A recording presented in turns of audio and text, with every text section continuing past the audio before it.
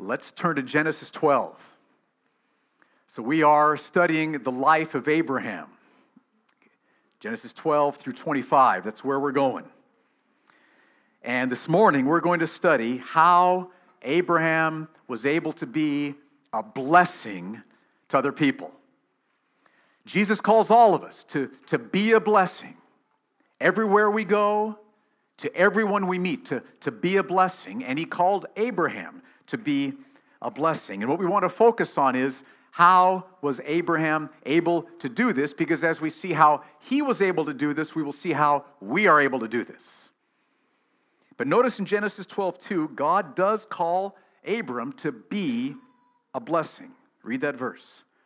Genesis 12:2, God says, "And I will make of you, Abram, a great nation, and I will bless you and make your name great." And then here's the whole purpose: so that you will be a blessing.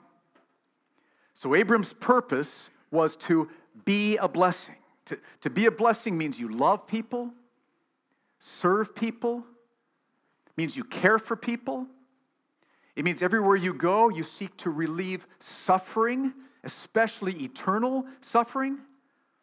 So Abram was called to be a blessing everywhere he went and to everyone he met. So when he was there at work, he knew God's purpose was that he would be a blessing there at work. He knew that when he was at home with his wife Sarai, and in the future when they had children, his purpose there was to be a blessing, to serve, to love Sarah and his kids. He knew that when he was with his neighbors who didn't know the Lord, his purpose was to be a blessing. So God's purpose for Abraham was to be a blessing, and that's God's purpose for us as well. But the question we have to raise is, how is that possible? How is it possible for Abraham, for us, to be a blessing everywhere we go and with everyone we meet? Because we have to admit it's hard to be a blessing, right? And the reason is, there's probably lots of reasons, but one I thought of is that when we bless others, it usually costs us something, right? When we bless others, there's usually cost to us. I mean, husbands, if you bless your wife by fixing the faucet in the hall bathroom, that might cost you the golf game, right? You may not have time for that day, right? And we're glad to do it, right? Afterwards, I'll ask the same question at the end of the sermon. Okay. To bless your discouraged or struggling friend by just simply calling them up. How's it going? How are you? You said you were discouraged last Friday. What's happening? How can I pray for you? Talking to them, praying with them over the phone. That may cost you some time to read, to check the news, to watch TV. To bless a home group by joining them, loving them, encouraging them. That'll cost you some evenings, right? Think about blessing an unreached people group, a people group that has no access to the gospel, to go there, to share the gospel with them, to live there. That would cost you comfort. That would cost you security, right? So can you feel how to be a blessing to others is costly? Can you feel that? Yes, we feel that. Yes, do you? Does that make sense? Whenever we seek to be a blessing to others, it'll cost us something. And that's why it's hard. So here's the question: how was Abram supposed to be a blessing? And the answer is also in the verse we just read, Genesis 12:2. Look at what we read here, what God says to Abram.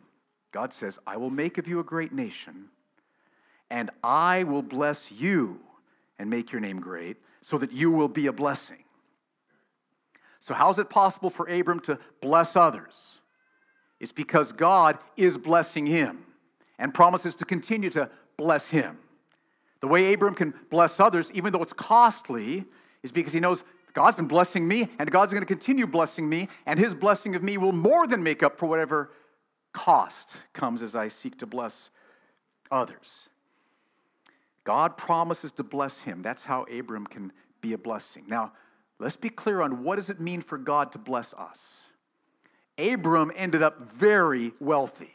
We'll see that this morning. We'll see that more as the chapters unfold.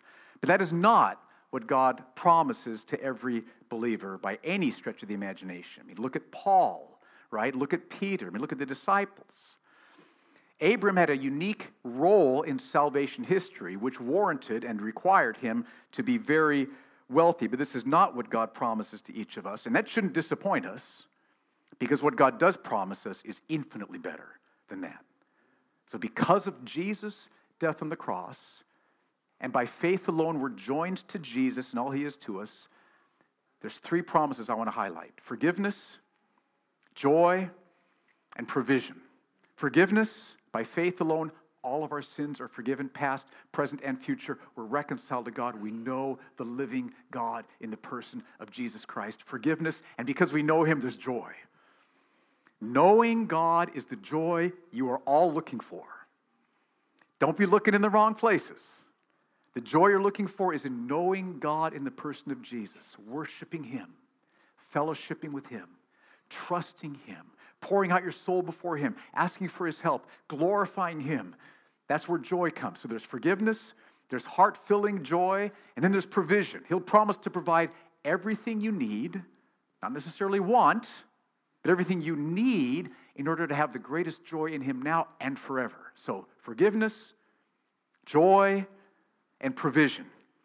Those are the promises. And so that's how Abram could be a blessing to others, because he knew God promised forgiveness of sins. I know God. There's the joy of knowing God. My heart's overflowing with joy in him, and God's going to provide everything I need in him for the rest of my life and on into eternity.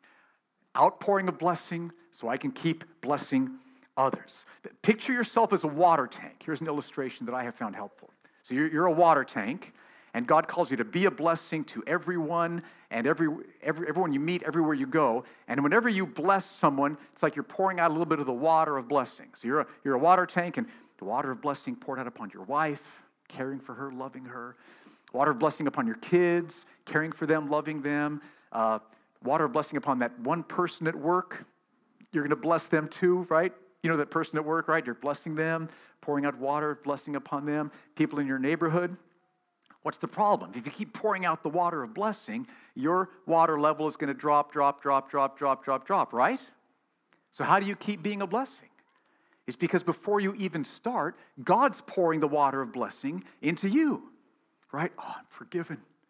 Father, I know you through Jesus. You're glorious. I love worshiping you. You've promised to provide everything I'm ever going to need. And so the water of blessing is coming from God to you, and so you're able to flow out the water of blessing from you to others. See how that works? The water of blessing is coming from God to you, so that then you can continue to flow the water of blessing out to others. That's how Abram was going to be able to continue to be a blessing. Abram was able to bless others because he trusted God's promise to bless him. That's the lesson. Now, in chapters 3 and 14, we're going to see two instances in Abram's life where he lived that out, and he did it. So let's start with chapter 13. Ask the question, how does Abram bless Lot, his nephew Lot, regarding the land? And look at what we read in verses 1 through 4 of chapter 13. So Abram went up from Egypt, he and his wife and all that he had, and Lot with him into the Negev. Now Abram was very rich in livestock, in silver, and in gold. And he journeyed on from the Negev as far as Bethel, to the place where his tent had been at the beginning, between Bethel and Ai, to the place where he had made an altar at the first. And there Abram called upon the name of the Lord. So Abram took time intentionally to worship God and to call upon God. Now, I saw this last week. Remember last week in chapter 12, when Abram was not a blessing to Sarah, asked her to lie about, I'm not his wife, I'm his sister, so Pharaoh took her into his harem? Remember that horrifying story? Abram was not a blessing to Sarah, right? There's no hint of any altars being built when Abram was in Egypt. Because think of what a difference it would have made. He's almost ready to enter Egypt. Let's build an altar. I'm going to call upon the Lord. And Abram starts to worship God. You're faithful. You're good. You're sovereign over everything. You've promised to bless me. I trust you. Strengthen my faith. Help me to be a blessing everywhere I go in Egypt. Help me to bless Sarah. Help me to bless Pharaoh. Help me to bless everyone. Strengthen me to trust your blessing. Here we go. You think he would have lied about Sarah had he built an altar and focused on the Lord as he was heading in? There's no way. But there was no altar built. There was no calling on the Lord. And that's one of the reasons why Abram sinned and was not a blessing to Sarah or to Pharaoh in Genesis chapter 12. But here, it seems like maybe he's learned his lesson.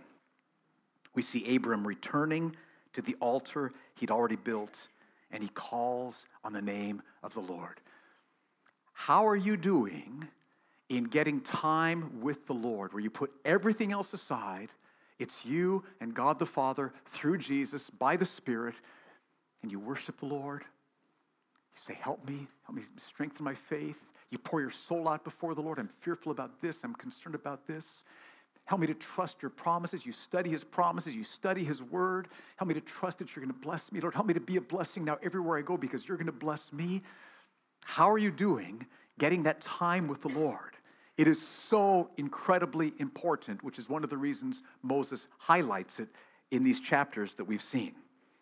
So Abram returns to the altar, calls upon the Lord, and it was good that he did that because in verses 5 through 7, a problem arises.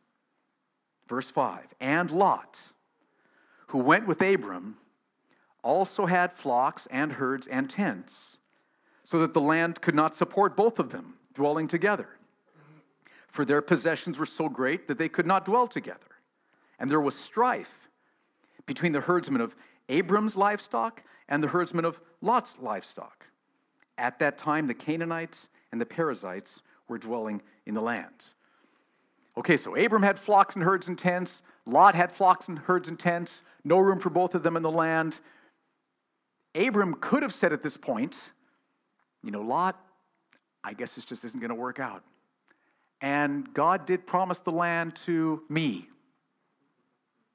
Lord bless you. Bye-bye. Right? Abram could have said that. That is not what Abram did. Abram trusted, God, you've blessed me. You are blessing me. You will continue to bless me. Any losses I receive from blessing others, you will more than make up by blessing me. So what does Abram do? This is shocking. Verses 8 and 9. Then Abram said to Lot, let there be no strife between you and me and between your herdsmen and my herdsmen, for we are kinsmen. Is not the whole land before you? Separate yourself from me. If you take the left hand, I will go to the right. Or if you take the right hand land, I'll go to the left. So Abram let Lot choose. Lot, there it is. You choose where you want to live. I'll live elsewhere. Okay? And this choice would have made a massive difference depending on what Lot chose, because look at what we read in verse 10. Lot lifted up his eyes and saw that the Jordan Valley was well watered everywhere. So you're looking down Jordan Valley, it's like green, okay?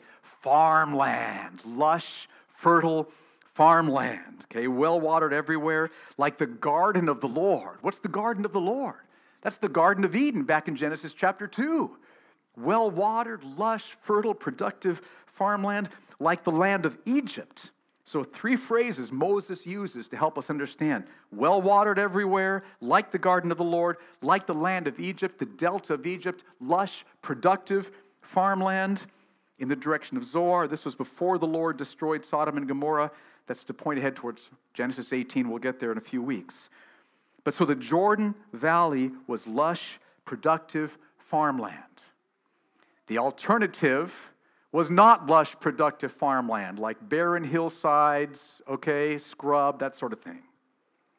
So this choice that Lot made was going to make a huge difference in the lives of Abram and Lot. One of them was going to end up down in the lush, fertile farmland, growing bumper crops and raising massive, herds of all kinds of livestock, being very wealthy.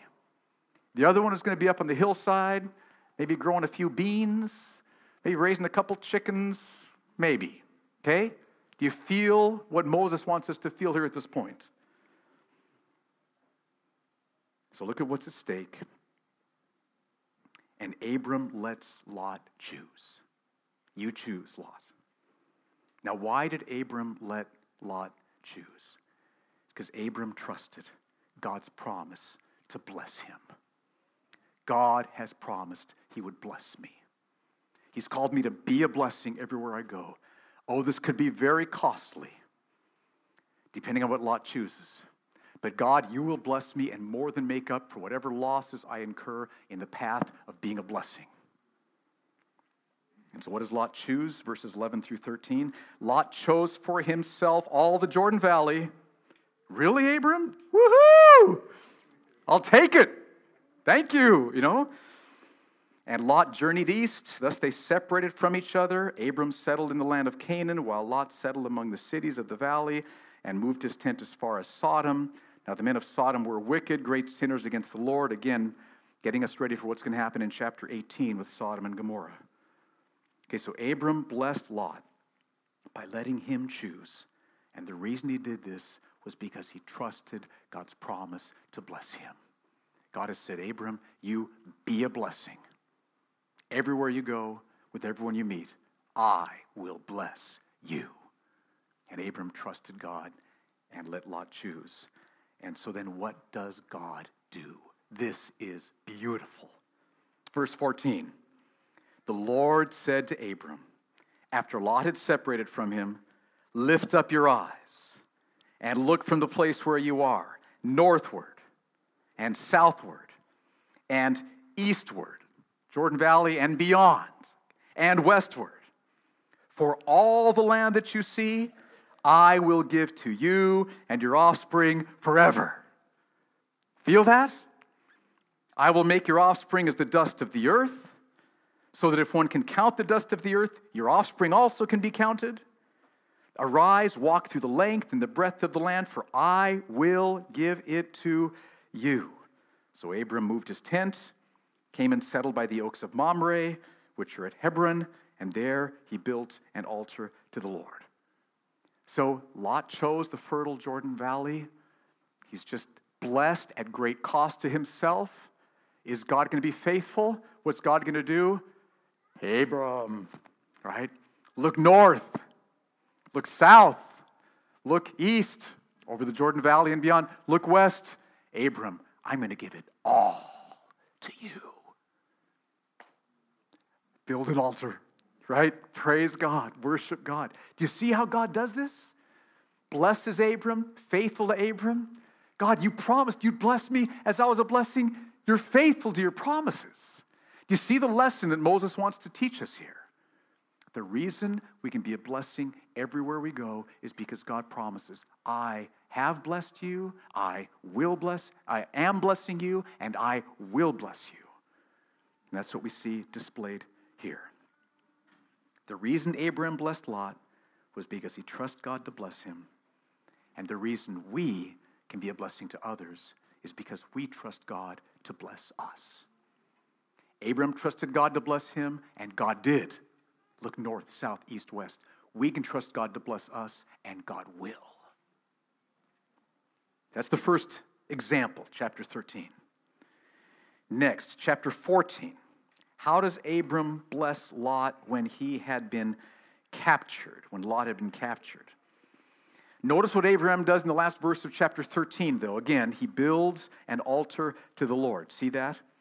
So again, picture Abram, builds an altar, calls upon the name of the Lord. He's worshiping God. You are faithful. You are good. You've been so good to keep your promises. He studies God's promises. This is what you've promised to be to me. I've got forgiveness through what the Messiah would do. You've promised this blessing to me. Strengthen me to trust you. Help me to be a blessing now as I head into this next season of my life. And it's good that Abram built an altar to the Lord because of what happens in chapter 14. Verses 1 through 10 give some historical, political background. Let me just summarize it. Lot was down in the valley of Jordan, and there were some kings down in the valley of the Jordan who had been conquered by kings further to the northeast. They'd come and they'd conquered those kings, and they were paying taxes to those kings in the northeast. And the kings in the Jordan Valley, they were tired of paying taxes. That can be. And so they said, let's just rebel against the kings to the east. We're going to stop paying taxes. Well, the kings northeast, they didn't They wanted the taxes, so they came and they reconquered all the kings down in the Jordan Valley where Lot lived, and they took people captive. They took Lot captive and all their possessions, and they headed back up to the northeast. They just came in, conquered, stole, and they're heading back, okay? So pick up the story in verse 11. So the enemy, that is the kings to the northeast, took all the possessions of Sodom and Gomorrah, that's in the Jordan Valley, and all their provisions, and went their way. They also took Lot, the son of Abram's brother, who was dwelling in Sodom, and his possessions, and went their way. Then one who had escaped, hadn't been taken prisoner by these kings, one who had escaped came and told Abram the Hebrew, who was living by the oaks of Mamre the Amorite, brother of Eshcol and of Aner. These were allies of Abram. So someone came and told Abram, these kings from the northeast have just conquered the valley of the Jordan. They've taken Lot, all the possessions in the whole valley. They've taken people captive. They're gone. Your nephew's a captive now. Well, think of how Abram might have responded. He could have said, well, he chose the valley. Serves him right. Selfish. Right? Some of us might have responded that way. It's not how Abram responded. It's not what he did. Remember, he had just been at the altar. God, I praise you for your faithfulness, your mercy, your goodness, your promises to me. You are so good. Help me to trust you. Help me to trust that you'll bless me. You have blessed me. Help me to trust your promise of blessing. Help me to be a blessing now everywhere I go. Amen. And then he gets this word. And so what does Abram do? Verse 14. When Abram heard that his kinsman Lot had been taken captive, he led forth his trained men, born in his house. That means just kind of part of his extended tribal group there, 318 of them, and went in pursuit as far as Dan. So Abram gathered as many people as he could, and he went to save Lot. So once again, he chose to bless Lot. Now think of how much this could have cost him. Not just the 318 men if they were conquered by these northeastern kings, but he could have lost his own life in the process. Do you feel that? This isn't just wealth we're talking about here. This is your life. His life was at stake. So why did he choose to be a blessing if it could have cost him so much? It's because he was trusting God's promise. I will bless you so that you can be a blessing.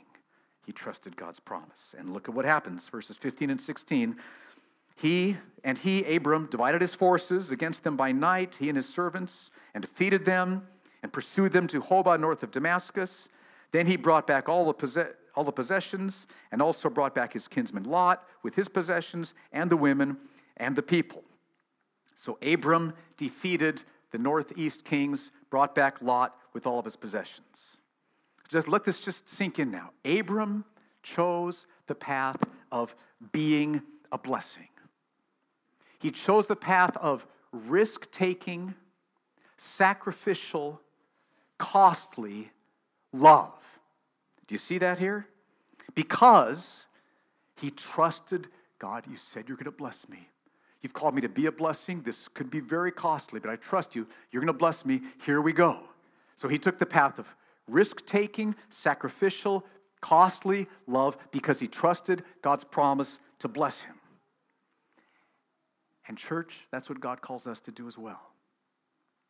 He calls us to take the path not of comfort and security, but the path of risk-taking, sacrificial, costly love. So we're walking on this path. Now, why would we be on this path? Because God has promised, I will bless you. I will bless you. But it might be costly. It might be costly. But I will bless you. This is so powerful. I mean, it is so easy to just walk on the path of comfort and security, right? But God says, be a blessing. Jesus says, be a blessing. Lay your life down for people. Powerful, powerful story. So God calls us to take the path of risk-taking, sacrificial love. Like for those around us who maybe are, even here this morning, discouraged to love, to reach out. For the poor and the needy around us here in Abu Dhabi. Take the path of costly, risk-taking sacrifice. For unreached peoples who would never otherwise hear the good news of Jesus, to take the path of costly, risk-taking, because God says, I will bless you.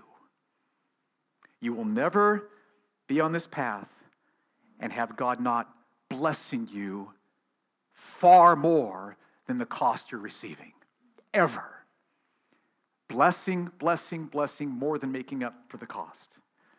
That's the picture we see here in Abraham. The story does not stop here, though. Verses 17 through 24, Abram comes back to the Jordan Valley, and he's met by two kings. Interesting story here. Start with verses 17 through 20. After his return from the defeat of Chedorlaomer, that's one of the northeastern kings, and the kings who were with him, the king of Sodom went out to meet him at the valley of Shaveh, that is the king's valley. And Melchizedek, king of Salem, brought out bread and wine. He was priest of God Most High. If you want to learn more about Melchizedek, Psalm 110, Hebrews 8, very important figure. Melchizedek is obviously a believer. He's a priest of God at this point. So he brings out bread and wine. You always think communion, and there may be a pointer towards communion. Communion is a New Testament institution, but for sure he's bringing him provision. He's blessing him. That's clearly the picture. And then he continues to bless him. Verse 19, he, Melchizedek, blessed Abram and said, blessed be Abram by God Most High, possessor of heaven and earth. And blessed be God Most High, who has delivered your enemies into your hand. And Abram gave him a tenth of the plunder, of his share of the plunder. Okay, so Melchizedek is a believer, brings provision to Abram here, and then he prays, and he asks God, God bless him. Bless him, right? He speaks that prayer blessing over Abram, bless him. And then he blesses God for blessing Abram. Bless you for how you've delivered Lot into Abram's hands here, for taking care of that. That's Melchizedek. King of righteousness is what that literally means, the priest of God. Now look at the king of Sodom, verses 21 through 24. The king of Sodom said to Abram, give me the persons, but take the goods for yourself. What he's saying is, return the people of Sodom back to me so they can be part of my kingdom, but you can keep all of the plunder that was taken from Sodom. Well, that would have been a sizable amount, right? Let the people come back to Sodom to say thank you. You keep all the plunder that was taken from Sodom. That's what he's saying. Verse 22, but Abram said to the king of Sodom, I have lifted my hand to the Lord, God Most High, possessor of heaven and earth, that I would not take a thread or a sandal strap or anything that is yours, lest you should say, I have made Abram rich. I will take nothing but what the young men have eaten, and the share of the men who went with me. Let Aner, Eshcol, and Mamre take their share. Now, what's going on here? The king of Sodom offered to give Abram the king of Sodom's share of the plunder.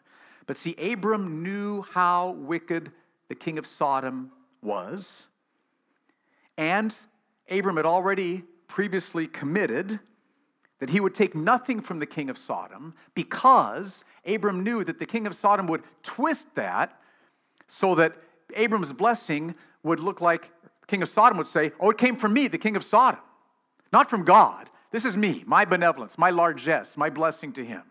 So the king of Sodom would have twisted it, so instead of Abram's blessing glorifying God, it would have glorified the king of Sodom. Abram said, no, that is not going to happen.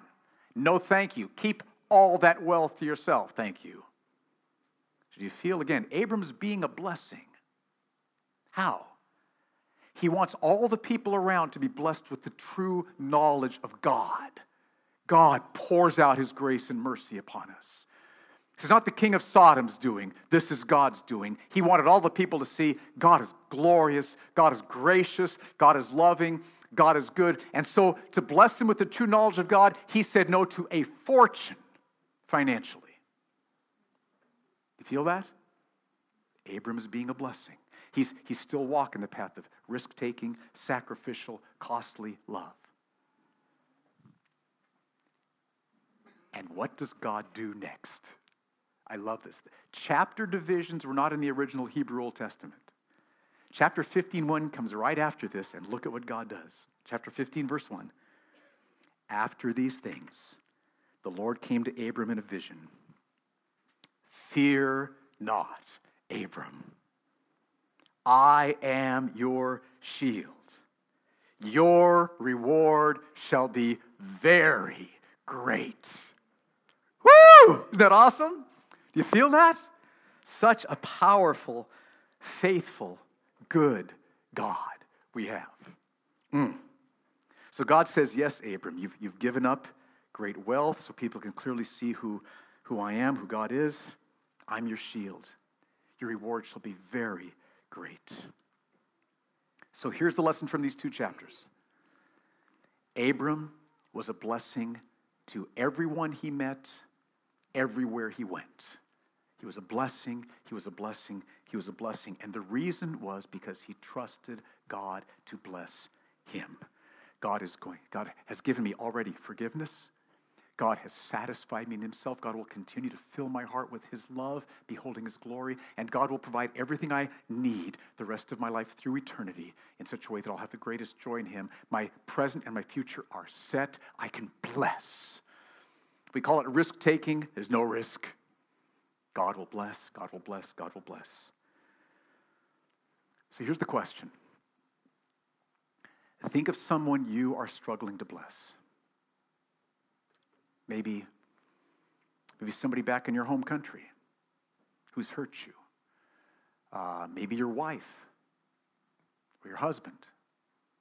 Maybe somebody at the workplace who has wronged you in some ways.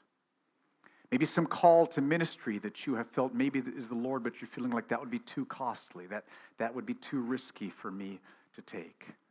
Think of some blessing, some people, some person that you're struggling to bless. My guess is we all have one. If you haven't thought of one yet, just take another couple seconds and think a little more deeply. Think about who you're struggling to bless.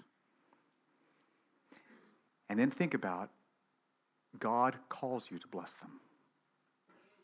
He's calling you to bless them. You be a blessing, Genesis 12:2. Bless those who hurt you, Jesus said. Bless and curse not. Bless them. Bless them. Jesus calls us to be a blessing.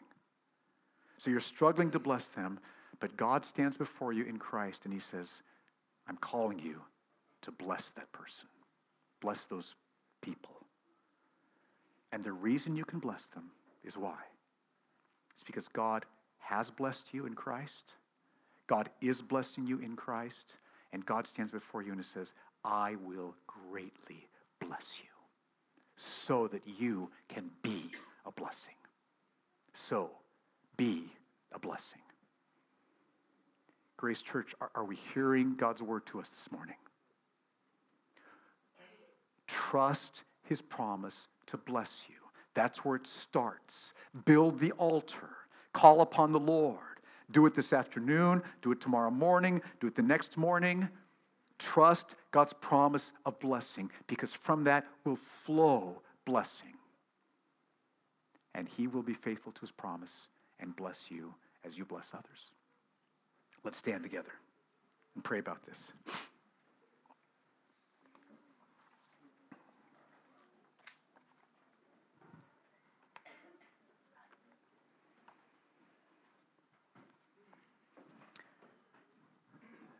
What a faithful God you are. Here's Abram blessing others in costly ways, letting Lot choose the lush river valley, pursuing Lot to save him, risking his life. And every time you blessed Abram, every time. And the same will be true for us. Lord, you are already blessing us. Without us doing anything, you've blessed us in Christ with forgiveness, with new hearts, with faith and repentance, with relationship with you. Lord, you've been blessing us with provision and with your love poured into our hearts and with outpourings of your Spirit and filling us with your joy. And Lord, you promised that you will bless us. You will bless us as we are a blessing to others. So I pray that you would strengthen our trust in your promise, that you will bless us, and through that free us to give our lives, to pour our lives out for those around us, Lord, who need you, who need our love, who need our care, who need the gospel. Do this, we pray. In Jesus' name.